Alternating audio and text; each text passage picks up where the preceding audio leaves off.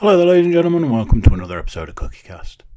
Today on CookieCast, it's the Darkest Timeline podcast. And in these dark times, there is one podcast that will guide you through. And that's this one. Let's go with that. If you're checking us out on YouTube, click the old subscribe button. Helps the channel out, and it just helps everyone. Helps us, helps you, helps everyone.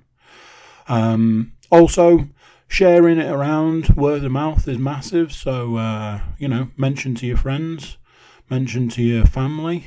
It's that time of year, isn't it? Sharing's caring. So here we go. This is CookieCast, the Darkest Timeline podcast.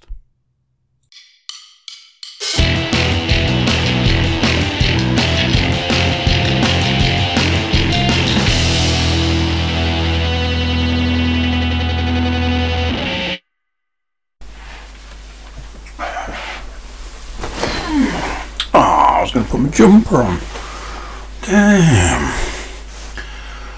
I moved the microphone to what I thought was a better position, like a bit closer, a bit more, like, I don't know, get more into it. It looks like it's working like volume wise, but now I feel quite oppressed by it. So that's not gone overly well. Hello. Just going to grab a swig of the coffee because I should have made it earlier and drunk it earlier. Obviously, I didn't do either of those things. So now it's super drinkable. That looks really loud. Apologies if it's loud, but the way I look at podcasts is, if a podcast is loud, you can just turn it down. It's when a podcast is quiet, when you reach a point where you can't turn it up anymore, you're like, well, that's that then. So, Anywho, I have a confession to make, and this is a difficult thing for me to reveal. I don't know why. This is only the third or fourth time I've said this in the last week. It's been a difficult thing for me to say. This is not one of those situations where this is going to turn out to be an elaborate joke. There has been a confirmed case of the virus in this house. That is quite difficult for me to say. And here's the thing. If it was possible to be more than 100% sure, then that's the case. But I was 100% sure if somebody was gonna get the virus in this house, absolutely gonna be me. Absolutely 100% gonna be me. So the fact that it isn't me is a surprise to me in itself. And as I'm sure a few of you listeners will understand, from a parent perspective, it is the youngest child. So yes, basically the way it's worked is that as far as at time of recording and stuff like that, it'll be different when you get this information. The start of the week where we were going to go into lockdown 2.0, as people are calling it, which is super annoying. On the Thursday, on the Monday, had to get the little guy tested. did not. I mean, she's had like this recurring cold for a while. Did not think it was going to come back as a positive result. And I think it might have been the next day. Maybe not. Don't know. But at a point, at lunchtime, yes, confirmed case.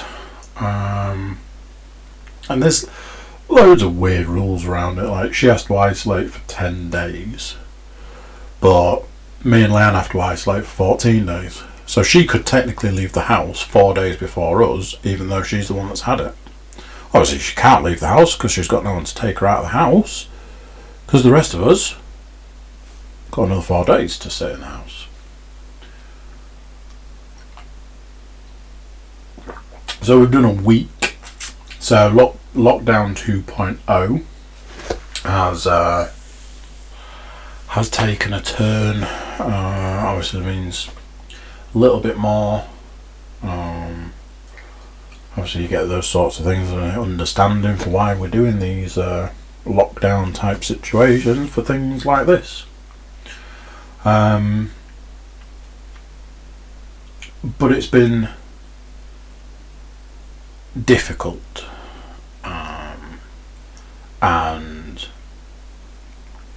aspect of me maybe didn't realise just how difficult until literally starting this podcast. It took me nearly a week to tell my sister about it. I cannot explain it. I can't.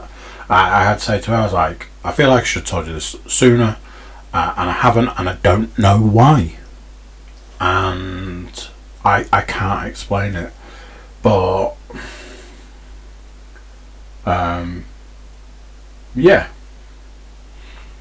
Well, a couple of other people that I've spoken to, I had to tell work. Obviously, it's not like I'm telling them I'm not coming in and I'm not working. It's just keep them away, just in case there was any need for any extra time off or anything. So yeah, there, I've said it, and we can move on. It's not been a good time. It's been incredibly difficult, because she's little and she can't say this hurts, that hurts, I don't feel good. There was a couple of points in time that she was like, you can ask her if something hurts, and she was able to say that something hurt, but because of her age and her understanding, you don't know if that's what's actually going on. There was a point where she cried and screamed and just threw tantrums for like 2 days straight, which is difficult to deal with.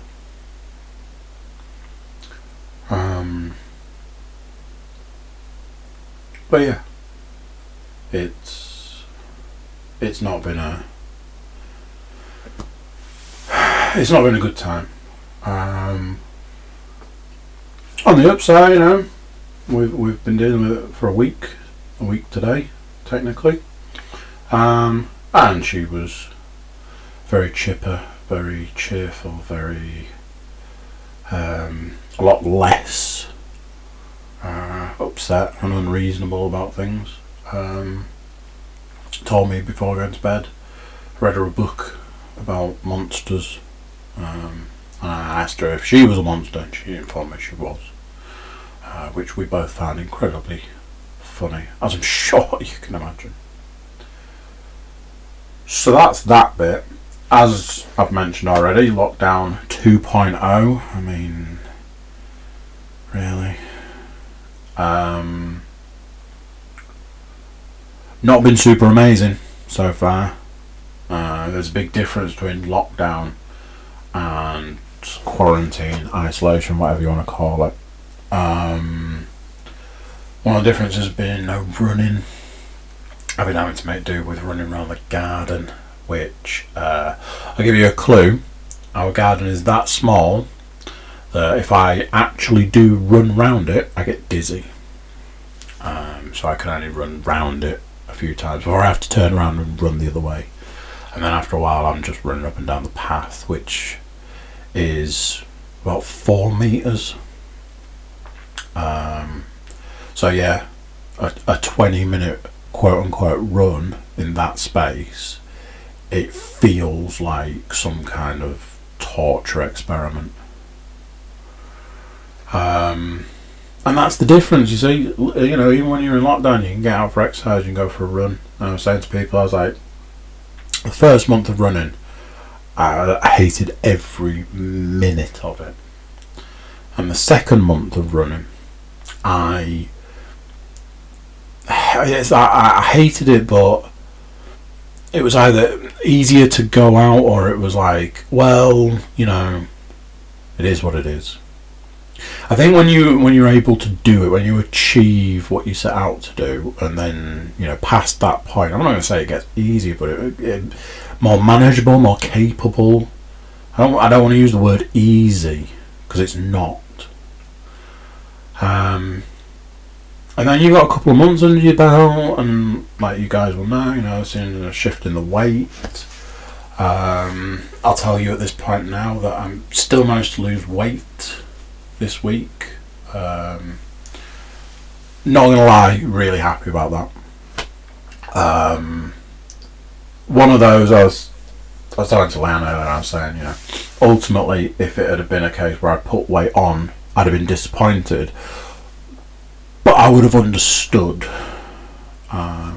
If I'd have remained at the weight I was, I'd have been okay with that. And obviously, in this kind of situation, if I lost weight, I was going to be like, well, you know, that's cool. And that was the case. We'll come back to that sort of thing. But yeah, there's a difference between quarantine and lockdown. I do feel like I'm being a bit of a teaching your granny to suck eggs sort of situation, because I can imagine people understand that, but do you? You know, the difference of going, oh, well, we need some shopping, I'll go to the supermarket. You know, we're in lockdown, but I'm allowed to go to the supermarket. Quarantine, can't do that. Oh, you know, it's 7, half 7, whatever in the morning. Jump out of bed, get those running shoes on, get out the door, get 20 minutes, half an hour of solid running and exercise to start your day. Can't do that. I tell you this much. Let's get a coffee. Just nip down to the drive-through, pick up a coffee. Boom. Not entirely sure if they're open or closed, to be fair. Can't do it though. So there was increased restrictions. And if I'm honest, with those increased restrictions, no running. So the moment I was like, well, what am I going to do about going for my run in the morning? Well, you can't. Yeah, but what about going for my run? Well, you can't. Alright. So my instinct at that point, and this is where I had to question my sanity, I guess.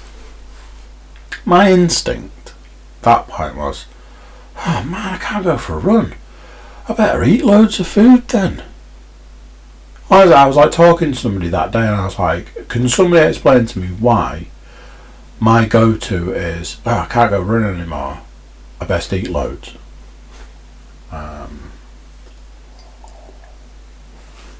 Let's face it, my go-to for anything, stubbed my toe, best have something to eat. And obviously, as we know, that's something that I'm trying to break. But yeah, there was a day or so where I was not doing well with the eating, and then obviously I must have been able to pull it back by the weekend. Saturday cheat meal, so me being me, because I'm so psyched and so ready and so prepared and so geared up and all that for the cheat meal, it's like I'm like, oh, I've got to be good. And at the moment, and I do not condone this or anything, but at the moment, being good translates to not eating. If I'm honest, I think I've got back to the point now where I'm not eating breakfast. Breakfast was a meal that from about 12 years old, I was like, I could cut that meal out of the day and just get more time rather than, breakfast. And that's what I did. And I can honestly say it's only been probably the last 6 months that I've eaten breakfast. I just haven't done it for, what's that, like 28 years or something. And then I had this run, I had like a load of early morning meetings, a load of things where I was going to eat breakfast, and then I had to do something which resulted in, people booking you in for meetings at like 9 o'clock in the morning. It's like, cool, I'll do that then instead of having breakfast. And then after a few days of that, then you're out of the habit, aren't you? So I promised myself, this was one of those, I promised myself this morning when I was running round in a circle, I was like, if I've lost weight today, I'm going to treat myself, I'm going to have breakfast. And by the time I managed to get through all the stuff I had to do, done X amount of work, done my running around the garden, had a shower, got, dressed and all of that, by the time I'd done all of those things, like 10 o'clock. Can't eat breakfast at 10 o'clock, it's actually lunchtime. So, no, and that went out the window, even though I had lost weight.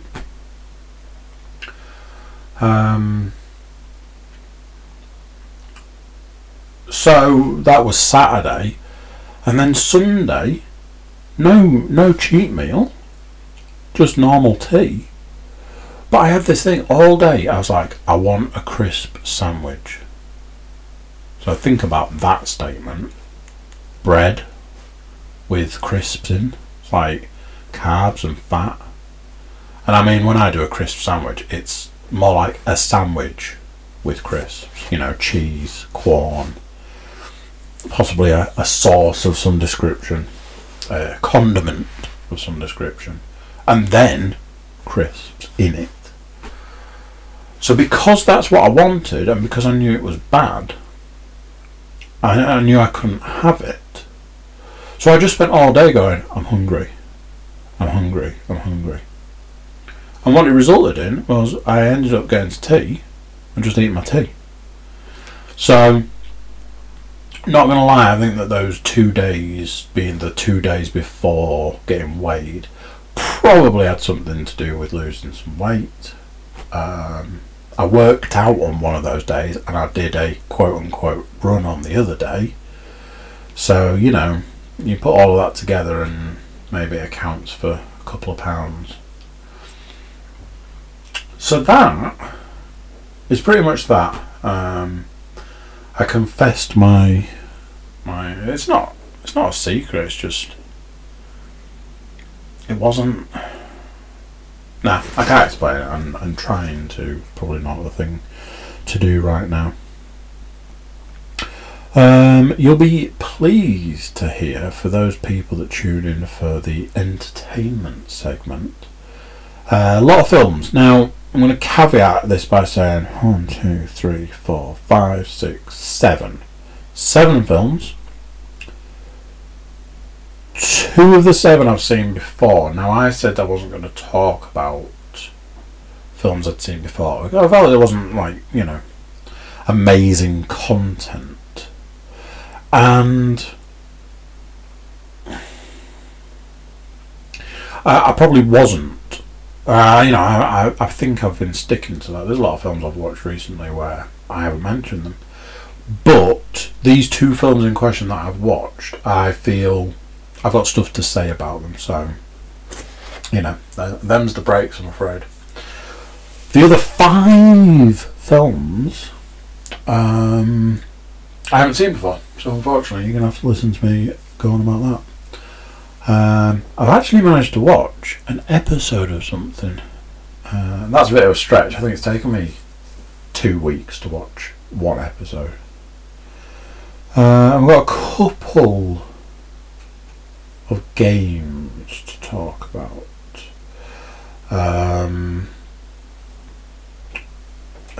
Yeah. Couple. Yeah. Anyway, let's crack on, because that sounds like a lot of stuff. First film of the week to discuss is a film called The Dallas Buyers Club. I was in a bit of a... what's his fucking name? Really? What's his name? It's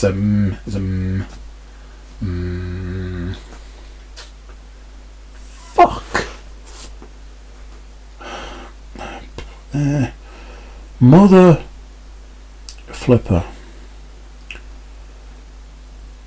Yeah, you see, it was a Matthew McConaughey. It was a bit of a Matthew McConaughey. I don't know what you'd call it. I watched a few films that had Matthew McConaughey. Obviously, we talked about Gold last week. Thoroughly enjoyable movie experience. Again, another thoroughly enjoyable movie experience in Dallas Buyers Club. This one was based on a true story. Set in the 1980s, when HIV and AIDS became like the big thing.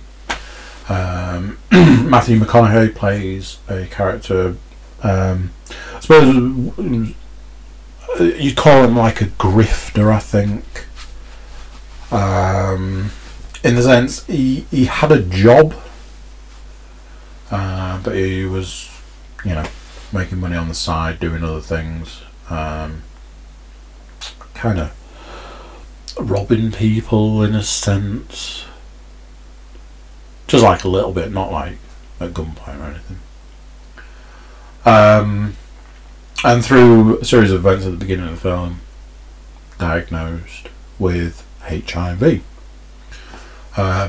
which in the early 80s had a lot of negative connotations. He is very, would it be bigoted? Very homophobic, very racist, very, all those sorts of things. And then there's all this stuff about these drug trials that he's trying to get involved in. But ultimately what it's about is about a man who finds a way around the drug system by going to Mexico, buying all the drugs he needs in Mexico, transporting them back across the Mexican-American border. But happens to bring enough to supply many other people to get round the various things that were going on. In the process, his doctor is Jennifer Garner, I believe, and he becomes friends with a very. It took me a couple of moments. I was like, "Is that Jared Leto?" And it was a. Now then, I don't want to get this one. Transsexual. I'll go with transsexual. So obviously, for the person he is and the situation. For that friendship to become a thing, obviously unlikely. And from that point, it then goes on to he basically ends up battling the government because they don't want him bringing all these drugs into the country. A lot of them are vitamins and things like that, but although they have good effects, obviously in America's run by the pharmaceutical companies who their drug, their quote-unquote legal drug, was actually killing people. Well, killing people in the dosage that they were giving. I think it turned out that if they reduced the dosage, it had better results. Very good film, very enjoyable. Sad in places, based on a true story. Just, yeah, very enjoyable watching. I watched another film that was I've got a frog, which is typical at this point in time that would happen. It's not the Rona. At least I don't think it is. I watched another film that was similar to a film I've watched recently in some ways, because it dealt with the subjects of cancer and friendship and so on and so forth. I watched the film 50-50. Joseph Gordon-Levitt, Seth Rogen, Angelica Houston. And is her name Bryce? I meant to check this at another point.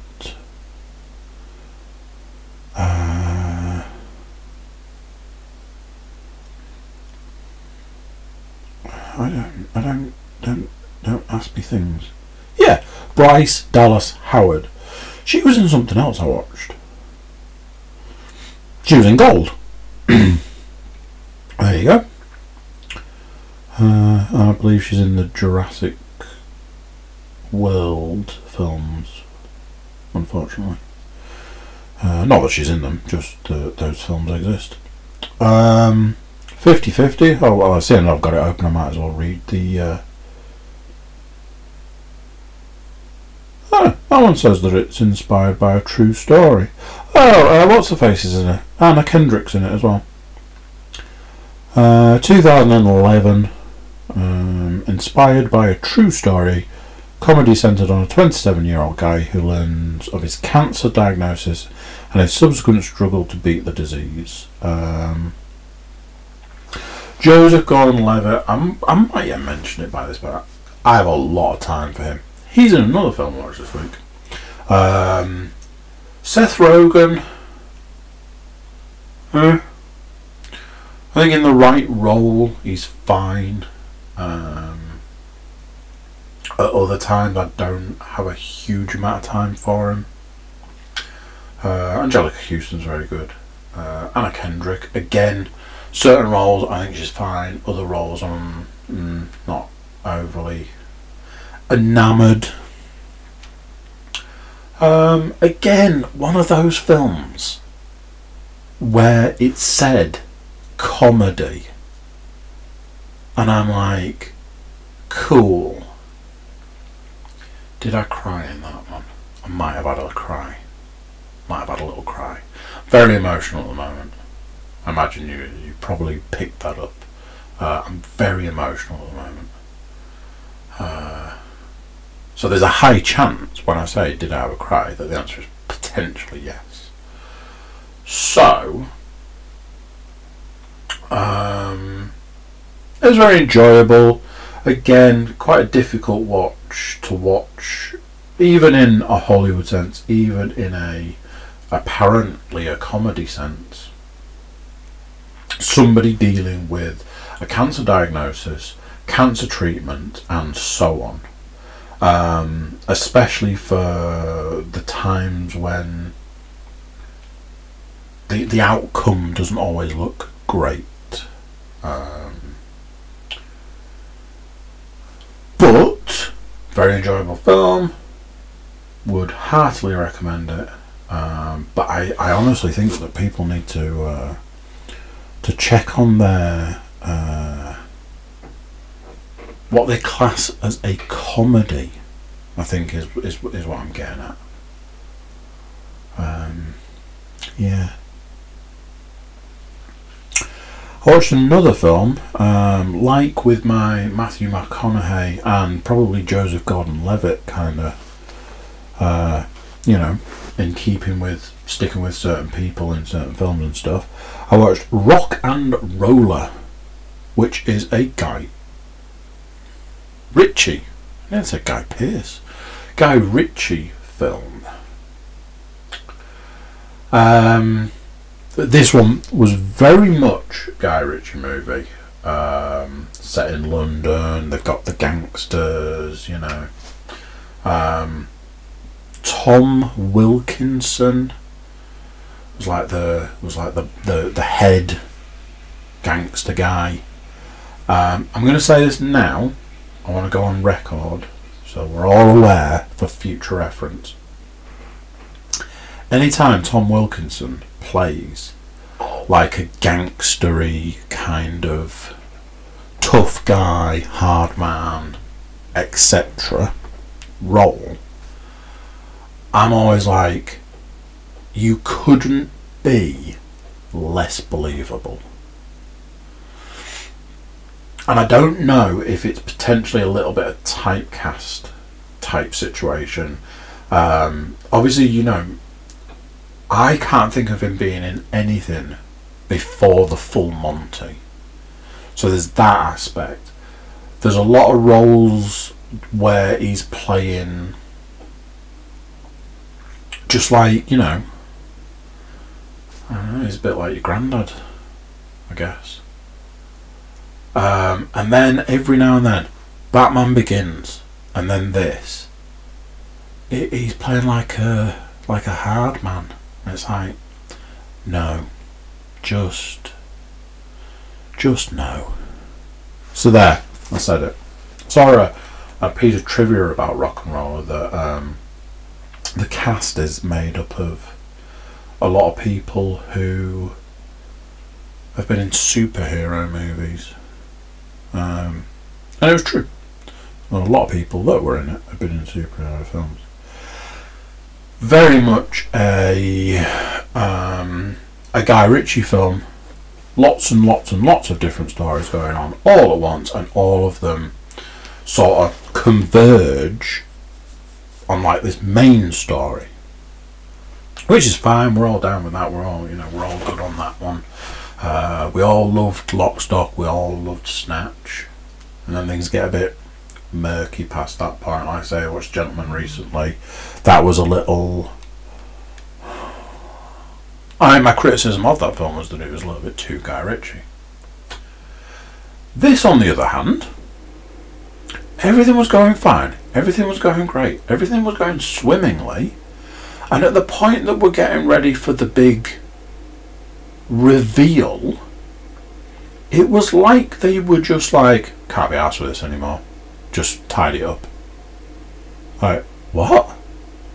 Yeah, I know we've been like, you know, going through the film all this time, and we've been laying all of this groundwork, and you know, this road leads this way and that road leads that way and that way, and it's all going to converge, but I just can't bother anymore, so just tidy it up, finish it off.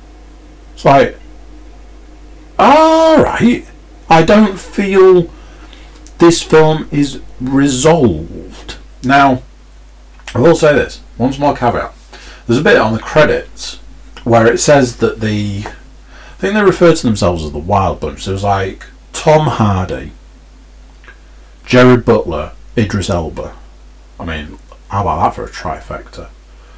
Heavy hitters, okay. I think they call themselves a Wild Bunch. Whatever. There's a bit on the credits, early credits as well, that said the Wild Bunch will return in. I think there was a name of the film. To my knowledge, that film has never materialised. So I'm not sure if Rock and Roll is like part 1 and there's supposed to be like a sequel. You know, if that's the case, makes a lot of sense. If not, then I don't know. Seems super odd the way it all just finished. Like I was saying, up to that point, very good, very Guy Ritchie, very enjoyable. But, yeah, watch out for that ending. Watch out for that first step. It's a doozy. Points if you can tell me what that's from. Right, here's a section of films I've already seen. First one, Heat. The reason I've put it on there is that I watched it recently. I was like, ooh, Heat. Available on Prime. I was like, yes, I haven't seen that film in donkey's years. It's probably in the region of 20 years since I've seen that film. But I remember it being one of those staple films for me that I've seen a lot. So it's probably I haven't seen it for 20 years because I probably didn't need to see it. But I was like, I haven't seen that film in ages. And I remember it being good. Let's give it a whirl. I mean, it was hugely famous. You know, there was a Call of Duty game that did like a homage to that film. I know there was I don't want to say rip-off of it, but I know that there was another film that was done to be kind of the same. But I remember it, you know, it was this big thing because it was going to be the first time that Robert De Niro, Al Pacino were going to start in a film together. Now, admittedly, as everybody says, they had actually been in a film together previously because they were in The Godfather. The point was, they were never in it together. They were both in it, but they were never in it at the same time. They never acted across from each other. So it was this big thing because there was going to be this scene where they were going to sit across from across the table to each other and act. Obviously. So there was that. And as we know, there's the massive shootout in the streets, which is just monumental. Like I say, I've seen it before, so I didn't want to dwell on it. Couple of things. One, that is a right movie. That is an absolute monstrous movie. Also, didn't realise this originally, but it's nearly 3 hours long. Like, wow. My mother used to say that Al Pacino's role in that film was annoying. And at the time, I never saw it. It's like, meh, I think he's fine, you know, he's playing like this over-the-top police officer type thing, you know, he was playing a role. This time I watched it, I was like, no, she's right. He does that thing. Like, I know that like Ralph Garman, when he does an Al Pacino impression, he always does like Al Pacino from Heat. And I think Al Pacino has basically become that character over the years, like in his acting and stuff. Because he just does that where his lines are like he'll talk the first half of the line and then shout the second half. And yeah, you know, like when somebody points something out to you and then it's really noticeable. So watching it this time round, it was really noticeable. So Heat, absolute monster. I watched another film I've seen before. Just wanted to give it a quick mention. Don't want to dwell on it. The film Kiss Kiss Bang Bang. A film I feel is often overlooked and is an exceptional film.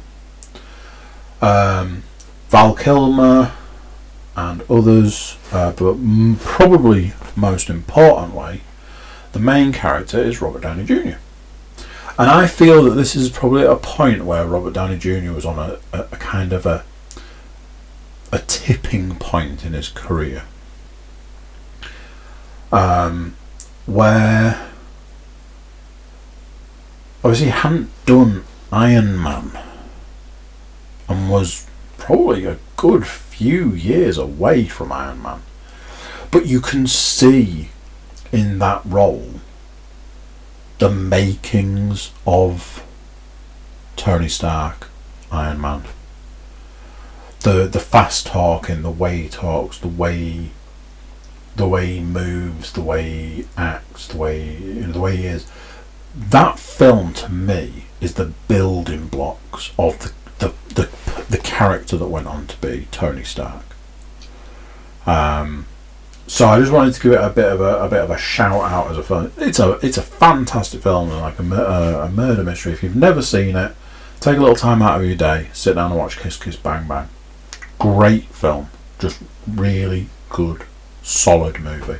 Got some good actors that pop up. So yeah, Kiss Kiss Bang Bang, look it up. Back to films I haven't seen until recently, obviously. I've seen them now. Finally got around to watching 21 Bridges. A film that I don't know how to say this, so I'm just going to say it. A film I did not have a huge amount of interest in. I watched a couple of trailers a couple of times and was like, that looks like a film. It didn't do a huge amount for me. The fact that it was, a Russo brothers movie that didn't have the Marvel name slapped on it. Obviously, we've got the fact that Chadwick Boseman plays the main character and everything that's happened recently. And basically, what happened was, after his passing, I added it to my watch list, and I was like, I'm going to watch that. I just don't know when. That kind of thing. But I'm pretty sure that Len's mum had watched it and had said that it was good. So Len was like, oh, we should watch that at some point. So Saturday night comes round, movie night, and it's like, okay, what are our options? Ran through it. 21 Bridges came up, let's watch that. Okay. I had no objections to it. So we sat down to watch that. A few things about it. It's got some, again, great actors, like heavy hitters. Chadwick Boseman, J.K. Simmons, Keith David, a lot of time for Keith David. The guy that played Gambit in the X-Men Origins? Wolverine Origins, I think. Don't quote me, but I think it was. A woman who was in it. Can't think of her name. We were trying to work out why she's hugely popular. Couldn't. Just know that she was a name. Fuck it. I'm gonna have to look it up now. And I know it's on the list because I looked it up at the time to find out who she was and why we knew. Sienna Miller. One of those names that you just know. But yeah, she's just been in a handful of films. So watched it. Downside for me personally was it was kind of obvious. Like it felt like a film that was like, oh, there's a mystery here. Oh, I wonder what the mystery is. Oh, not a spooky mystery.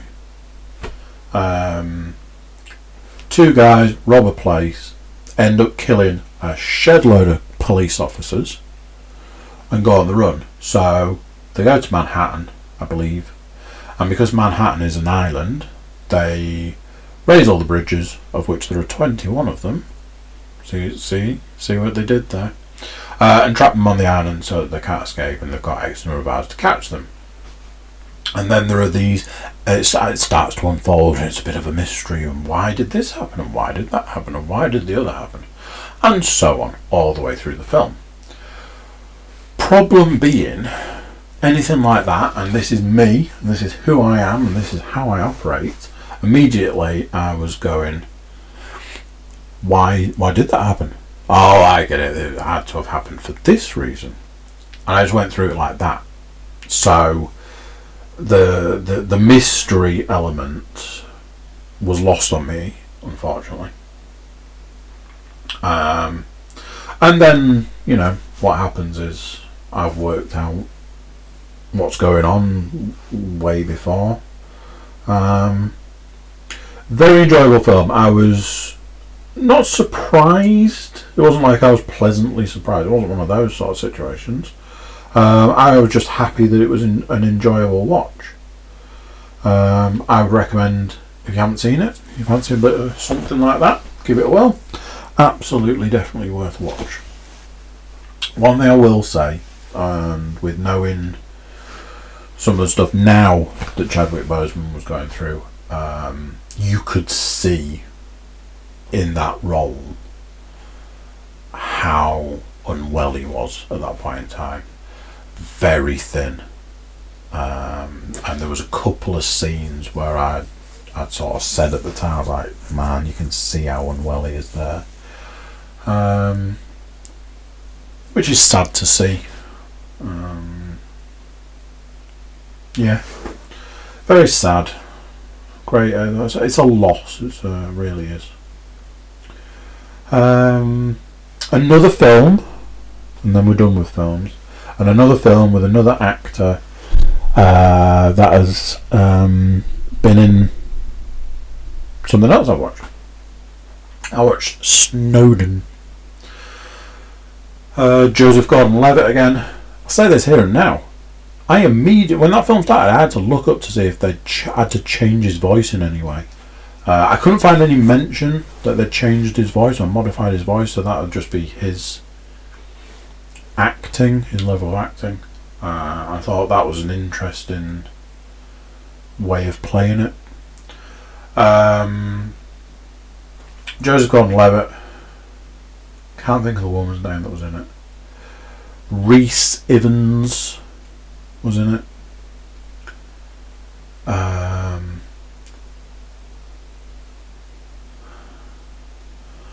Anyone else like notable? Oh yeah, of course. Yeah, Torah people that have been in stuff. Tom Wilkinson, Zachary Quinto play a couple of journalists, is the word I'm looking for. So, for anyone who doesn't know, it's the story of Edward Snowden, the famous, infamous, whatever. I think they refer to him now as a whistleblower. Blew the lid off the CIA stroke NSA stroke American government, illegally listening to, tapping into, monitoring basically everything. Emails, phone calls, text messages, webcam usage, everything. Absolutely everything. He wanted to be, I think he was, at the beginning he was trained to be Special Forces. Broke his leg to the point that he couldn't go into Special Forces, and ended up going into computers and ended up working for the CIA. I watched the podcast he did, the Joe Rogan podcast he did, which is one of those where it's incredible, but it's a little bit too much for my tiny little mind to comprehend. Just the sheer level, and he went through the stuff that's in the film. Who he was, what he did for a living. He was a contractor, so I think they considered that he didn't directly work for these agencies. I know at a lot of points in time he was just selling technology, but he also built a series of programs, and those programs were supposed to be used for one thing, and those programs ended up being used for other things, a little bit more nefarious. And he was he was wildly patriotic. I think you probably have to be to want to do certain things, Special Forces, or want to join the CIA or things like that. But as time went on, he saw too much. He saw too many things being done that were wrong. Spying on people in ways that they shouldn't have been spying on people and stuff like that. And it just went on and on and on, and he went higher and higher and higher, and it got worse and worse and worse, and his life inside of his job, outside of his job, all of that got worse and worse and worse. And then in the end he made the decision to collect all of the data, all of the incriminating evidence, steal it, I suppose, if that's the way we're going to look at it. Steal it from CIA, NSA, people like that. And then contacted the Guardian, with the help of the Guardian, released the information to the world. And then he basically went on the run. He went from Hong Kong, and he currently resides in Russia. I believe his interview on Joe Rogan was done from where he's based in Russia. I believe there were links with the WikiLeaks people. I believe they helped him get out of the country being Hong Kong at the time. But he was a criminal as far as America was concerned. Again, it's one of those, a lot of the information, because it's a Hollywood movie, a lot of the information has to be made digestible, but at the same time, it's a lot of information, and it's a lot of high-level information. Timothy Olyphant was in it, just randomly. So, fascinating, absolutely fascinating, really good film, really enjoyable. So yeah, there's that. Also, if you're up for a watch or a listen or a something of that. Speaking of Timothy Olyphant, he was in the first episode of Series 2 of The Mandalorian, which I finally got around to finishing. Took me a couple of weeks to watch, as these things often do. I've said it before and I'll say it again. I believe that The Mandalorian is the best thing outside of the games, any games. The Mandalorian is the best thing to carry the Star Wars name since probably Return of the Jedi. I just think it's done very well. I just think it's done right. I just think it's enjoyable. It's fun. Everything that the Star Wars universe needs right now, The Mandalorian is. I know a lot of people would disagree with that. People I know. There are some people that don't like it. There are some people that actively despise it. There are some people that just don't think it's that great. On the flip side, I know other people that would probably agree with me. So it's very much, I do think it's a little bit Marmite-ish. Timothy Olyphant was in the episode. He was very good in it. A decent episode. Had various Star Wars, I don't know what you'd call them, creatures? They're not creatures, are they? Just like stuff that you recognise from the Star Wars universe in it. Thoroughly enjoyable. I was saying again, with the fact that like the credits roll and it's like directed by Jon Favreau, written by Jon Favreau, created by Jon Favreau. It's like, I keep saying it, but Disney really did land on their feet with Jon Favreau. I think he is an absolute diamond as far as they are concerned, or should be concerned. So yes, I intend to watch the second episode when I get a chance. So keep you posted on that one. A couple of games and then I'm going to let you go. Game number 1, Dishonored 2. Finally finished it. I think we know by now that it was a game that I was having to take these huge breaks from. But I got to a point where I kind of really wanted to push on with it. And I did. And I finished it. Back end was good. The very last bit I actually had to look up because I was like, I have no idea. Because I wanted to do it like non-lethal and I had no idea how to do it. I looked up online and it took me a couple of attempts, but I actually managed to do it in a non-lethal way. And I finished the game and I was very happy about that. I was more happy about, and something that I already knew to a degree. I knew it had New Game Plus. I love New Game Plus. Love it. It has its issues because I know there are often games that do a New Game Plus that don't, like the first level, sort of, you can't have whatever you've unlocked, sort of thing. Very much like Dishonored 2, where you don't have any powers on the first level and beyond, which makes it incredibly difficult to do certain parts of the first level. Something that's interesting though, they don't give you the powers that you had, they give you all the ruins that you'd collected, which are the things you use to unlock the powers. Reason being is that in New Game Plus you get both characters' powers available to you. So you get Corvo's powers and Emily's.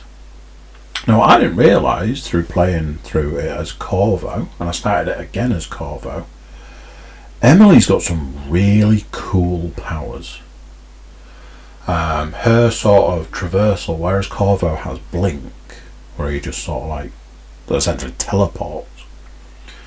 Emily's is like, I think it's called Far Reaching, which is basically like she throws like a tendril of energy type thing, and it reaches a lot further than Corvo's Blink. So getting that unlocked and upgraded, I was like, this is awesome.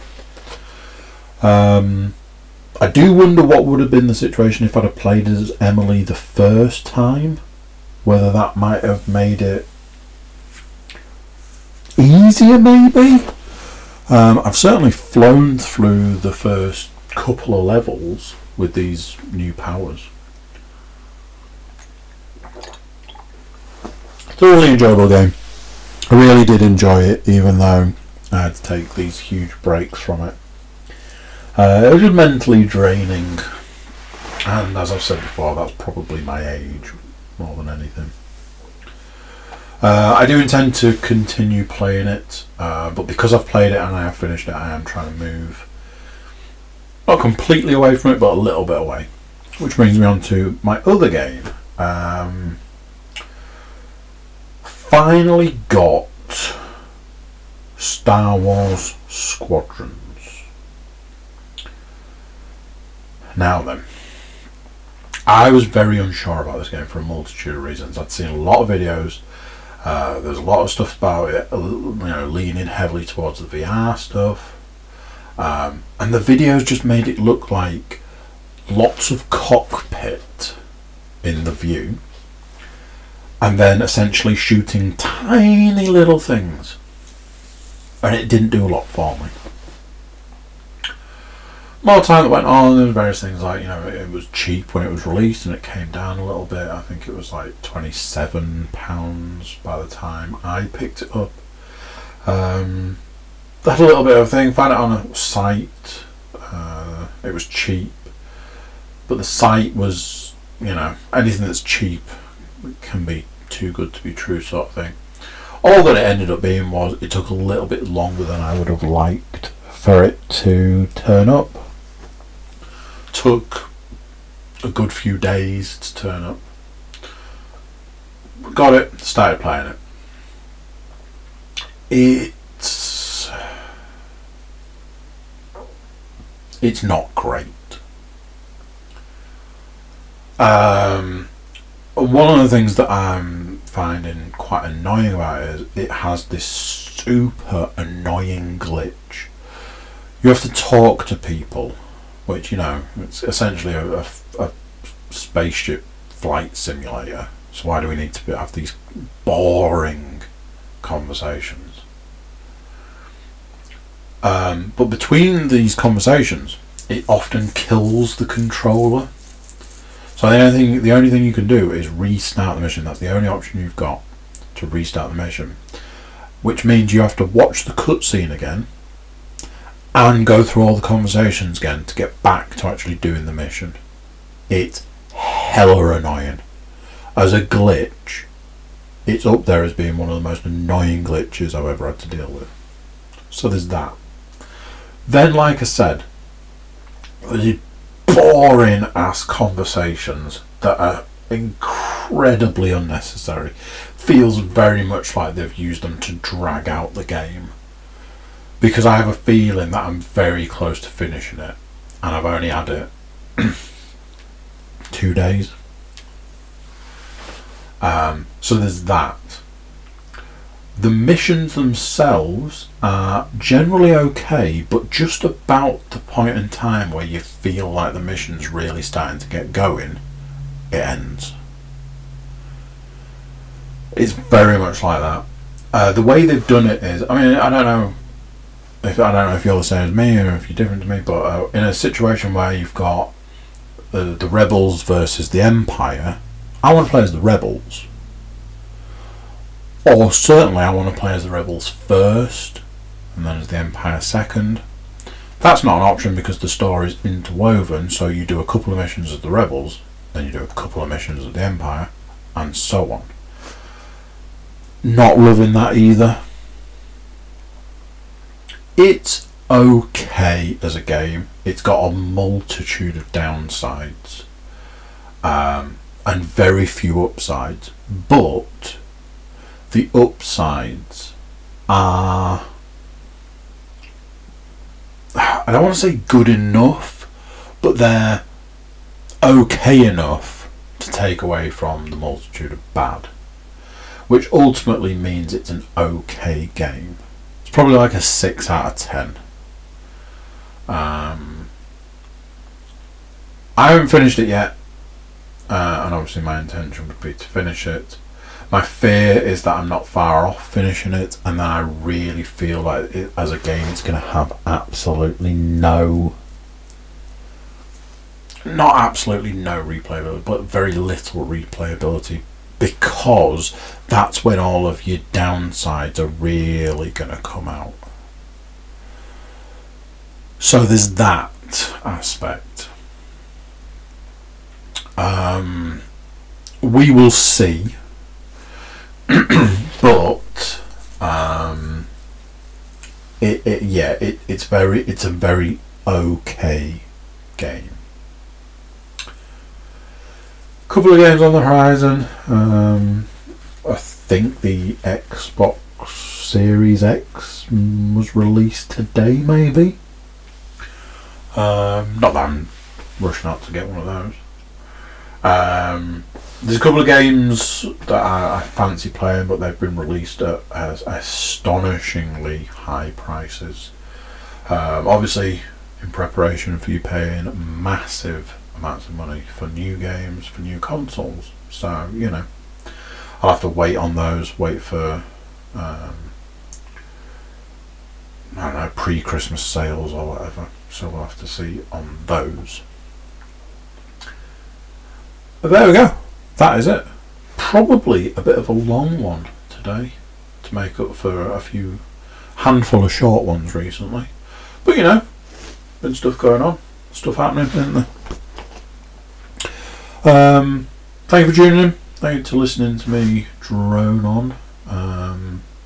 Hopefully it's some way entertaining, and hopefully in some way it gives you some information at the very least. So there we go. Thank you very much.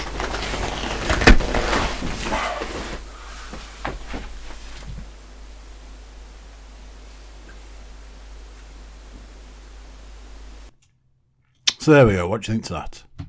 Another one done. Another one gone. Against that time of year, isn't it? End of the year. And the end of this podcast. So, you know, lots of endings.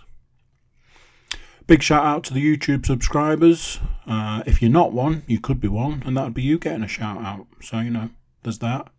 Also, if you share it around, tell people to check us out. YouTube, iTunes, SoundCloud, it's all there. Get that warm, fuzzy feeling inside, wouldn't you? Everybody can go to thecookiecast.com. There's links there for social media, email, and all that gubbins. So you can get in touch with us and let us know how you're getting on. So that's it for this one. Till next time, I'm going to say bye, and I'll see you then.